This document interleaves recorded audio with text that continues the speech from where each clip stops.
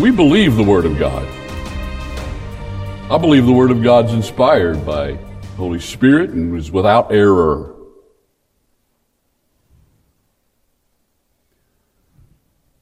To consider that Jonah was not swallowed by a fish or a whale would be to deny the truth of God's Word. So how are we to understand this fact? We read about it in Jonah chapter 1, verse 17, where it says, "Now the Lord had prepared a great fish to swallow Jonah, and Jonah was in the belly of the fish 3 days and 3 nights." It's not a myth. It's not a non-fiction story. It really happened. Now, those of us who understand that God is omnipotent know that an all-powerful God could have made a fish of his liking to swallow Jonah, just out of thin air if he wanted. But that's not what the book of Jonah says happened. This verse says God prepared a fish. Some translations say he appointed a fish. He made sure the fish was where it was supposed to be at the very moment he needed to swallow Jonah. That's the point.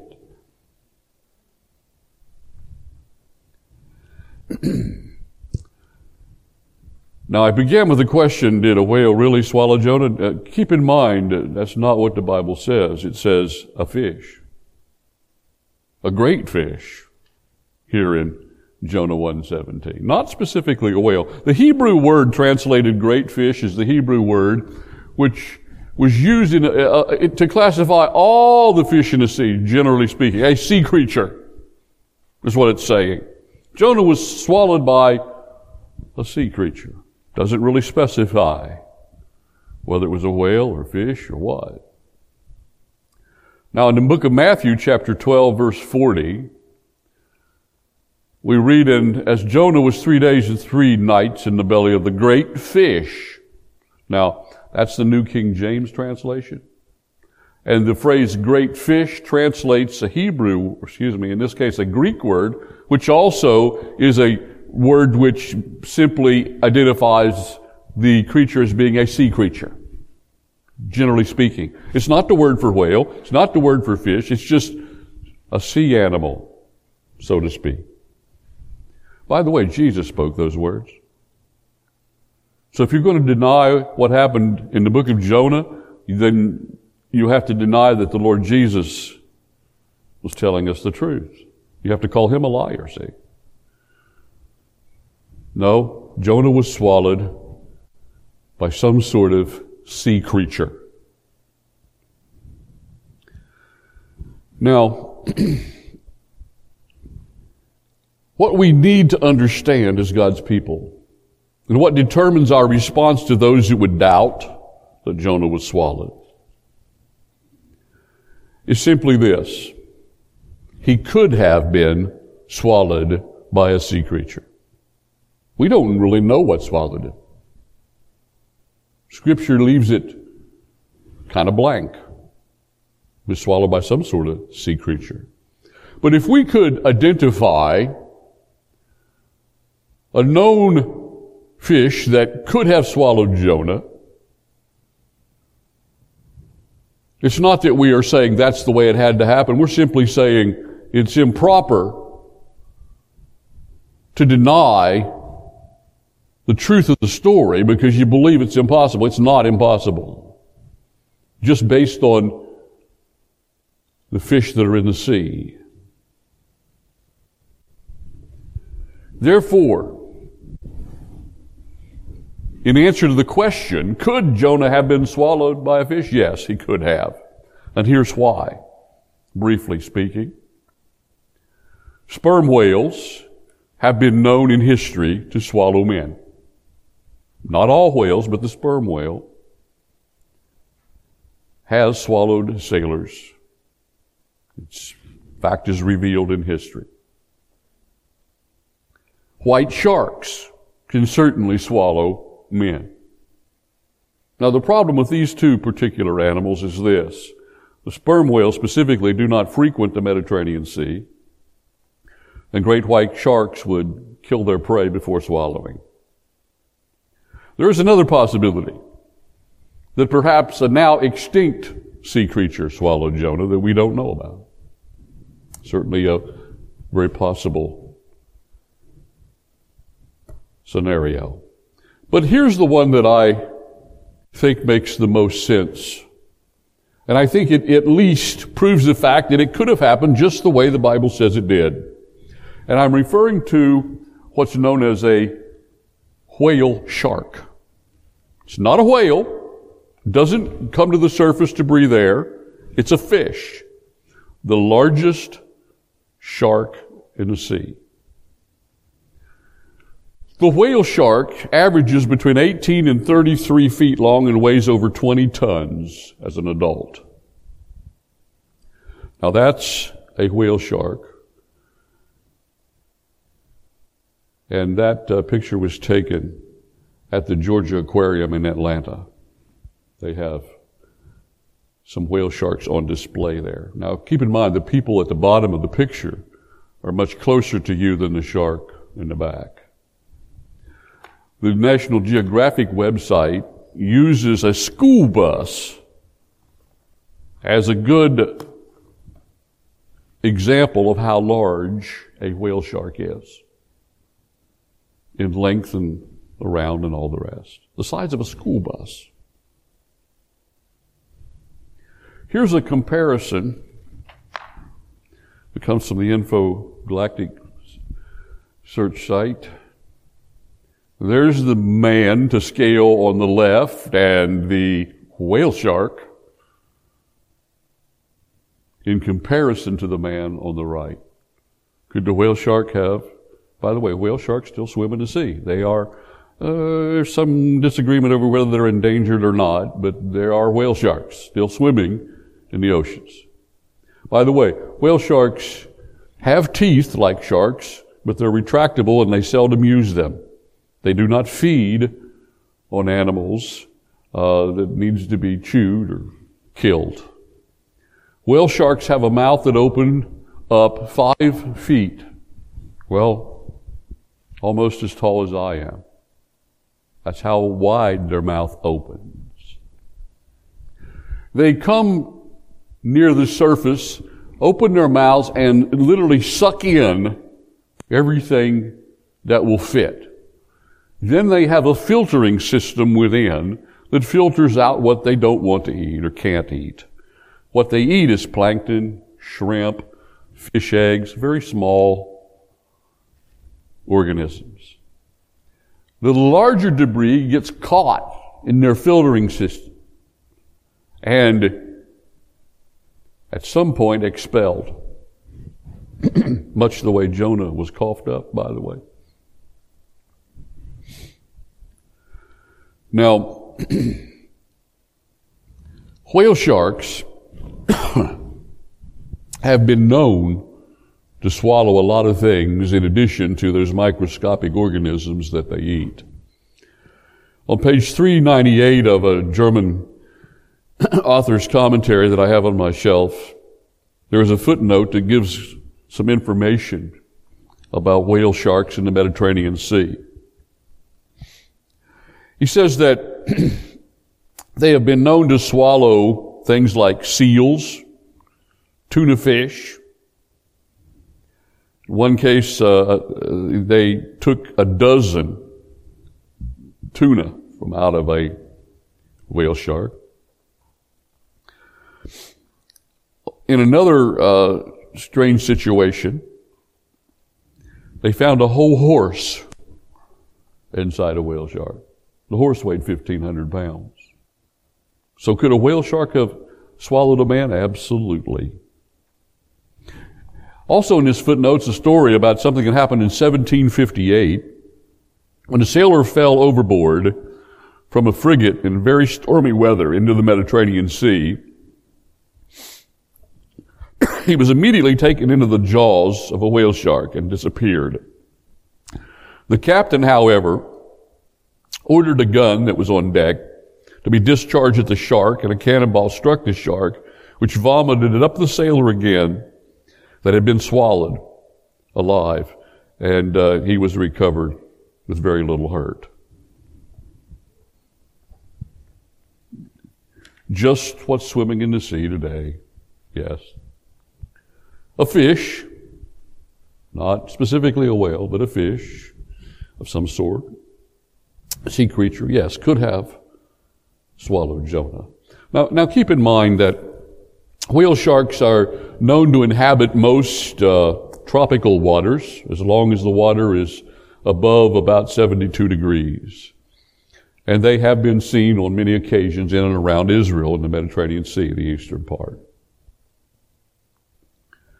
Keep in mind also that hypothermia sets in between 60 and 70 degrees. I'm talking about water temperature. If you fall into the water and the water is 60 to 70 degrees, you're going to begin to suffer from hypothermia, which after you've been exposed for a while would cause you to have shallow breathing, slower breathing, a loss of consciousness eventually, which means that if Jonah was sucked into a whale shark at the water level, he would have been on the fringe of not really freezing to death, but he would have maybe been suffering from some of these symptoms.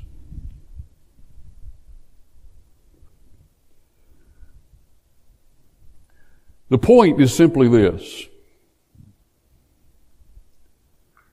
The story we read in Jonah chapter 1 really took place. Oh, by the way, some people say, well, how did he breathe inside that fish? And the idea for years has been, well, whales go to the top and they breathe air.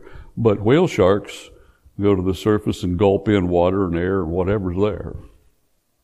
So if Jonah's rate of breathing is slowed down, his need of oxygen lowered, and then again the fish in his gill system sucks in water and expels water and sorts out what it breathes, it's certainly possible. Of course, God could have miraculously provided air somehow. So this story is absolutely, I believe, as it is written, very, very true and absolutely true. But we want to back up now from verse 17 all the way back to verse 4 where we left off last week. Now you remember last week we talked about how Jonah did not want to go to Nineveh. He did not want to preach God's grace and mercy to those evil Assyrians. So he ran away. He intended to get as far away from God as possible. The other end of the known world. He went and got on a ship at Joppa and he headed straight west all the way to the Spanish coast to a place called Tarshish. But what we learned last week was two things. No excuse. There's no excuse for disobedience. See, Jonah knew God could find him, but what Jonah was trying to do in his own way of manipulating circumstances was make it so difficult for God to use him that he would use somebody else. I mean, after all, Jonah paid the fare and was going to Tarshish and probably didn't have the money for a fare to get back. He probably figured God would get tired of, him being disobedient and just, hand off that assignment to somebody else. What Jonah didn't know is God had a free ride waiting to bring him back. And God was going to make sure he was on board. Verse 4 says, and the Lord sent out a great wind on the sea. He's on the ship now. He's sailing west in the Mediterranean. God sent out a great wind on the sea. And there was a mighty tempest on the sea, so that the ship was about to be broken up. So this is where we are at. God found Jonah. More specifically, the storm God appointed found Jonah. Terrible storms of this nature, not prevalent in the Mediterranean during the sailing season. But a storm found him. Verse 5 says, and the mariners were afraid, and every man cried out to his God. and threw the cargo that was in the ship into the sea to lighten the load. But Jonah had gone down into the lowest part of the ship and laid down, and he was fast asleep. Now, the Phoenician sailors are idol worshippers, and amongst those on the crew there were a number of gods represented, false gods, idols. And they were all praying as they worked and as they tried to maintain the boat afloat, and they even had to begin to throw out the supplies and the cargo and the tackle to lighten the boat because they were about to be swamped and capsized. But Jonah's asleep down inside the boat.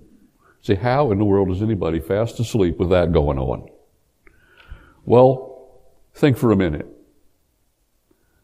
Jonah had probably spent a number of sleepless nights agonizing over this decision. You know, when you're disobeying God, when you know you're going the wrong direction, your conscience bothers you. He perhaps had lost a lot of sleep. He had spent a lot of time collecting the resources to pay for the fare. He had had a long trip probably to travel from inland in Israel all the way to Joppa. And he had been literally on the run. I think he was wanting to get out of Israel just as fast as he could. He wasn't lingering. Then he gets to Joppa and he finds a ship and he finally collapses down inside the ship and goes to sleep. For the first time, Jonah has some peace because now he's going to escape from God. And because of physical exhaustion and all the rest, he falls asleep. And Jonah's just oblivious to everything that's going on. But you see, God wasn't oblivious to where Jonah was. God sent the storm, and the storm found Jonah.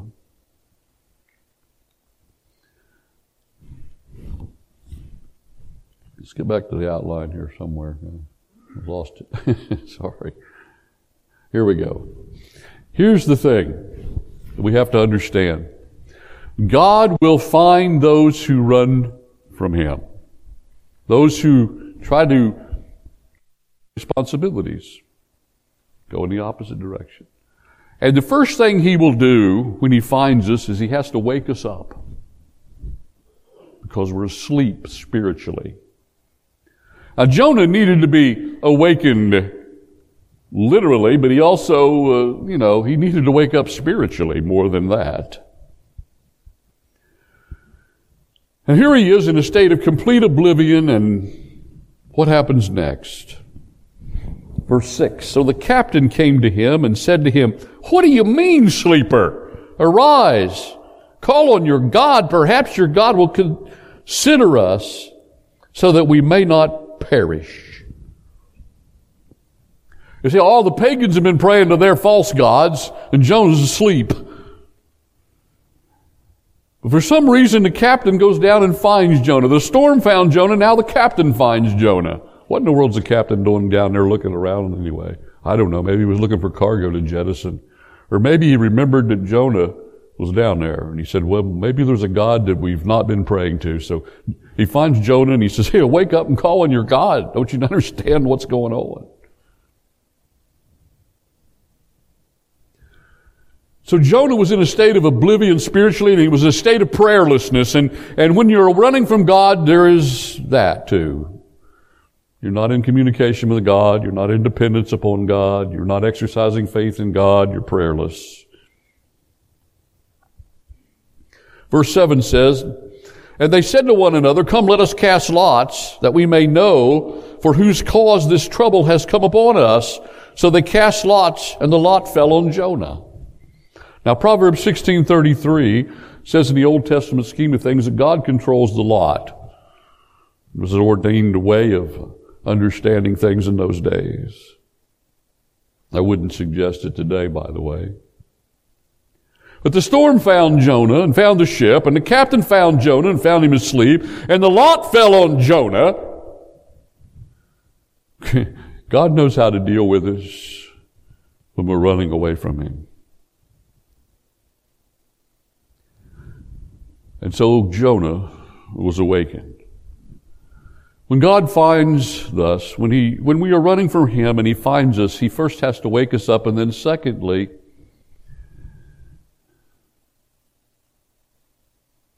He has to confront us. And that's exactly what the sailors do next. Look at verse 7. So they said to one another, "Come, let us cast lots, that we may know for whose cause this trouble has come upon us." So they cast lots, and it fell on Jonah. Then they said to him, "Please tell us for whose cause this trouble is upon us. And what is your occupation?" By the way, the Hebrew here may actually allow the translation, what are you doing? Not what do you do for a living, but what are you doing on this ship? And where do you come from, they say. What is your country? And of what people are you? So the sailors confront Jonah after the lot falls on him. And as Jonah now awakened and confronted, he has to admit who he is. So he said unto them, "I am a Hebrew, and I fear the Lord, the God of heaven, who made the sea and the dry land." Now, as soon as he said that, the Phoenician sailors truly freaked out. This guy serves a God who created the dry land and the sea. They're already scared to death. Then they hear this, after the lots fell on Jonah. So verse 10 says, "Then the men were exceedingly afraid and said to him, 'Why have you done this?' For the men knew that he had fled from the presence of the Lord, because he had told them." So in the process of them confronting him, he explains who he is, where he's from, what God he worships, what God told him to do, and the fact that he is running away from God. And the sailors are terrified, and Jonah's just, up until now, had no sense that he was even in any danger. He was so spiritually hardened, I guess you would say. So Jonah has to admit who he is, where he's from, and what he's done. The next thing he had to admit was what he deserved. Verse 11, "And they said unto him, 'What shall we do to you, that the sea may be calm for us?' For the sea was growing more tempestuous. And he said unto them, 'Pick me up and throw me into the sea. Then the sea will become calm for you, for I know that this great tempest is because of me.' Now nevertheless the men rowed hard to return to land, but they could not, for the sea continued to grow more tempestuous against them. Therefore they cried out to the Lord." Jonah didn't pray, but here's a bunch of pagans on the ship, a bunch of idol worshippers now praying to God. It's ironic how sometimes unbelievers have more spiritual sense than believers do when they're running away from God. Therefore they cried out to the Lord and said, "We pray thee, O Lord, please do not let us perish for this man's life, and do not charge us with innocent blood, for you, O Lord, have done as it pleased you." So they picked up Jonah and threw him into the sea, and the sea ceased from its raging. Then the men feared the Lord exceedingly and offered sacrifice to the Lord and took vows. Now they probably did that after the sea was calm, obviously. So Jonah's sin is made known to him and to everybody else who is in danger because of it. Because God has a way of finding us and pointing out our sin and confronting us. By the way, we have the Holy Spirit living within us who interacts with our conscience. How, for whatever excuses we can make for Jonah, I don't want this to be an excuse. Just an observation here. It's probably a little easier for someone in that day to be this totally spiritually oblivious without the presence of the Holy Spirit in their life on a permanent basis. But you and I have literally no excuse for when we do wrong as believers. The Spirit of God puts His finger on it quite quickly and obviously. And for the most part,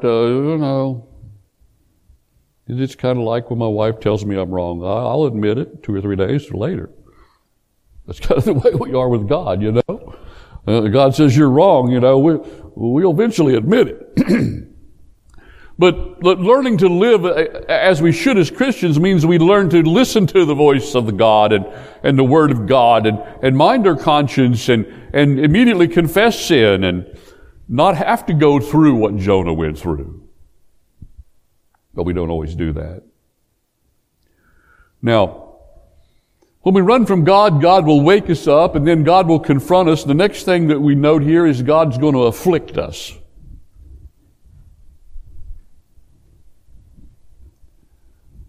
Now, Jonah's affliction began on the boat and proceeded to move to the sea where he's cast it. And by the way, Jonah had to know that when he went overboard, he was dead.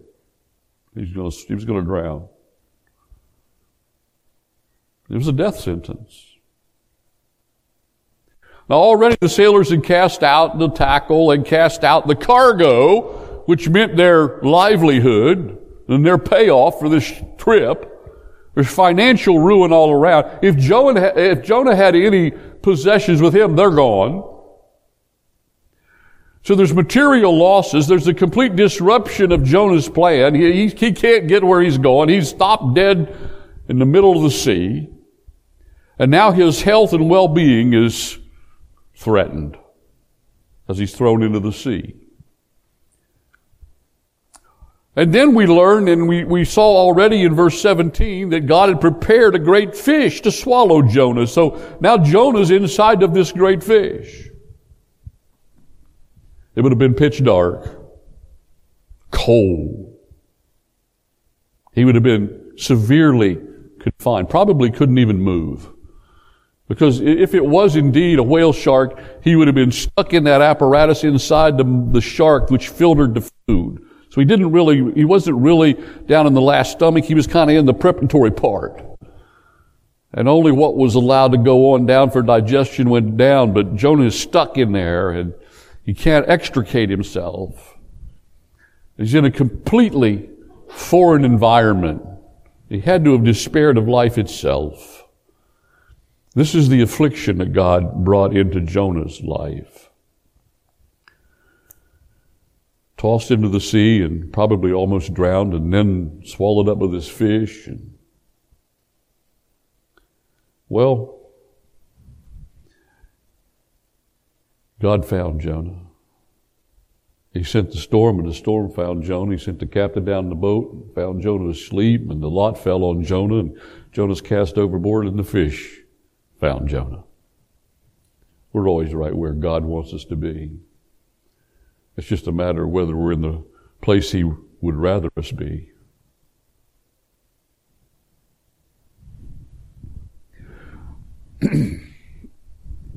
Now in the New Testament, in the book of Hebrews, chapter 12, the writer of Hebrews says this about God's chastening. He says, And you have forgotten the exhortation which speaks to you as to sons. This is Hebrews 12:5. My son, do not despise the chastening of the Lord, nor be discouraged when you are rebuked by Him. Why? Well, let's move on to verse 6. For whom the Lord loves, He chastens, and scourges every son He receives. The word scourge means to be whipped, corporal punishment of some sort.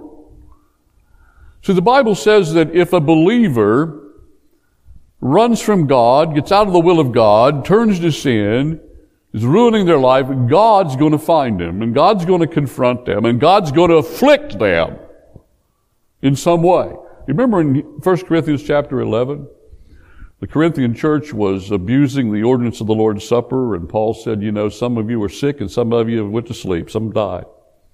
It had gotten to that point, and God was afflicting them, and they were not repenting. You remember David's situation after his sin with Bathsheba and what amounted to murder in regard to her husband? About a year passed. And David describes it in Psalm 51, and he describes it what sounds like physical affliction, like he was near death.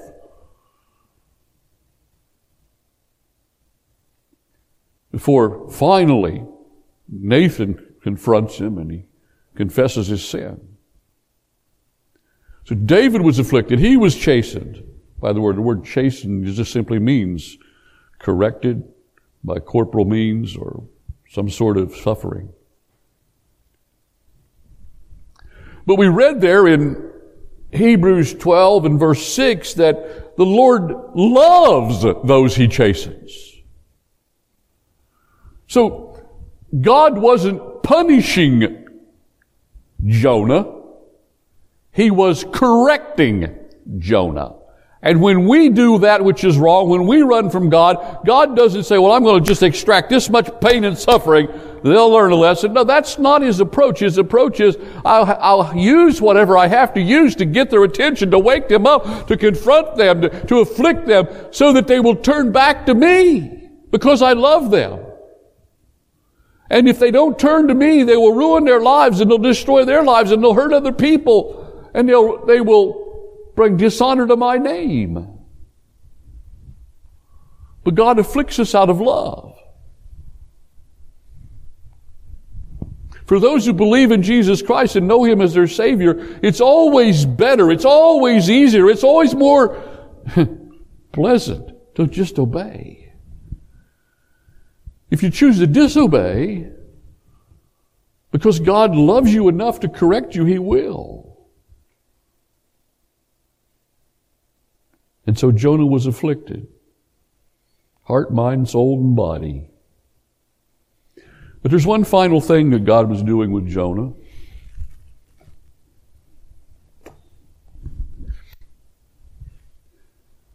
When he was cast overboard, when He told the men to throw him into the sea, in Jonah's mind, he's a goner.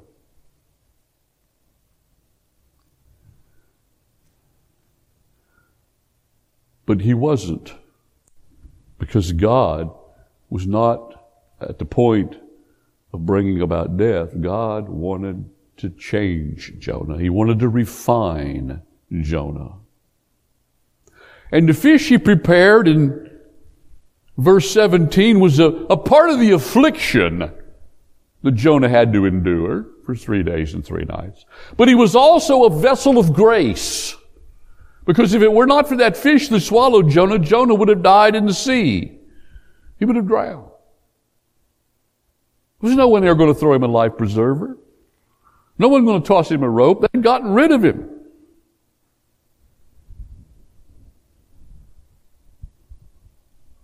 In fact, when we come back to the rest of the story here in a couple of weeks, we're going to find in chapter 2 of Jonah some of what Jonah experienced during that time in the fish. But when Jonah said to the sailors, he said, look,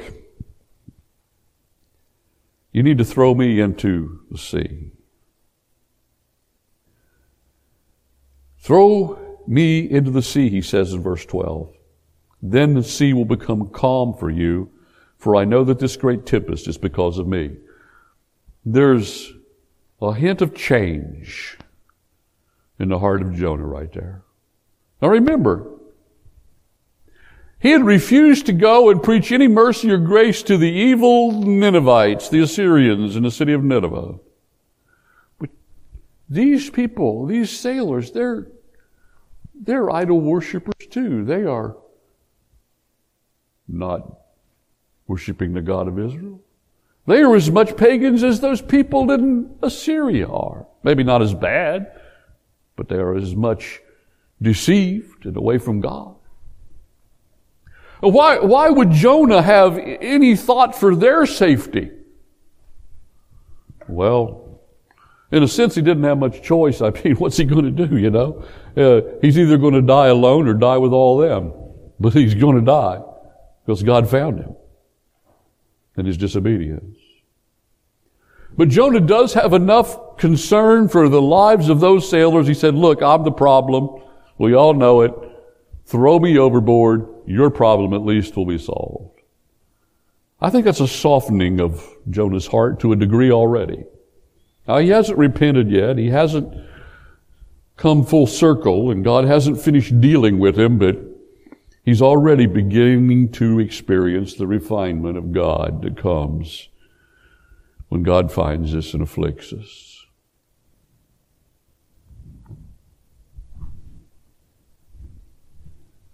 And so God prepared a great fish to swallow Jonah. And Jonah was in the belly of the fish for 3 days and 3 nights. That's where we'll leave him for now. But remember, that fish, be it a whale shark or some other aquatic animal, that fish was not only an instrument of affliction, it was also an instrument of God's grace. Because Jonah didn't deserve to live. Hey, we don't either, come to think of it, do we? For the wages of sin is death. But the grace of God came into our lives when the Spirit of God convicted our heart and souls and we turned to Jesus Christ and placed our faith in Him. And received as an absolute gift from God eternal life. The fish that swallowed Jonah was his salvation as well as his affliction. If the fish hadn't swallowed him, he would have died. God is a gracious God. God is a loving God. God is a merciful God. So if you find yourself in any way in the midst of something similar to what Jonah's life was like here, if you know for a fact that you are in the midst of running from God and disobeying, and while you may feel like you're just kind of okay with everything, even though you know things aren't right, remember God's working in your life. And some of those troubles and trials that you're experiencing may well be God's affliction. And He knows how to find you, and He knows how to deal with you. It may be time to confess your sin, get back into a place of good grace with God, a good relationship with Him. That the storm may pass. But thank God for the whale sharks in our life. Many of us, maybe all of us have went through a time like Jonah experienced. A time in life which we ran away from God. Went our own way, did our own thing. Was oblivious to God and all He was doing. Prayerless, self-centered, self-focused. I know I went through a period of time like that as a young man. And God found me, and He knew exactly how to find me. And I'm sure that many of you have experienced something of that nature as well. It only magnifies the grace of God, and only helps us understand what He's done for us and how much we owe Him and how wonderfully blessed we are to serve Him and to partake of all of His promises. So whether you find yourself needing to deal with some matter of disobedience in your life today, maybe some of you haven't really placed your faith in Jesus. You're just entertaining the thought. Kind of on the outskirts of real faith, just kind of looking in, observing it all in other people's lives. Or perhaps you're a believer and you're okay with God right now. But let me explain something to you. Over the years, I've had many people that know Jesus Christ, their Savior, come to me and say, Pastor, I've been having a lot of problems. What have I done wrong? And I will say to them in every case, I will say this, well, has God convicted you of something? Has God put His finger on something in your life? Has God shown you something that you are doing that is wrong and is sinful? And they'll, in many cases, say, well, nothing I can think of. And I'll say, then you're not being chastened. You're just experiencing the trials of life. Because I'm telling you, when God chastens a believer, you're going to know the reason why. Your heart's going to echo the words and yell the words into your soul. And you're going to be hounded and convicted. Your conscience is going to bother you and you're going to lose sleep after He catches up to you and wakes you up. But it will happen. But we all go through trials, problems. I went through many of trials where I didn't even think of confessing anything. I didn't, other than, when I do something day by day, moment by moment, I confess that. But I didn't have any long, dark secret I hadn't confessed to God. It's a trial. James 1, verses 2-4, read it. God will allow difficulties, trials, manifest problems come into our life. To what? To mature us, to refine us. He has the same purpose, whether you're going through a trial as a believer that loves God or you're experiencing chastening as a believer who's running away from God. So it's good to be able to make that distinction. Either way, praise God for the difficulties in life, because we learn way more from the problems and the afflictions and the trials than we do anything else, perhaps, in day-to-day life.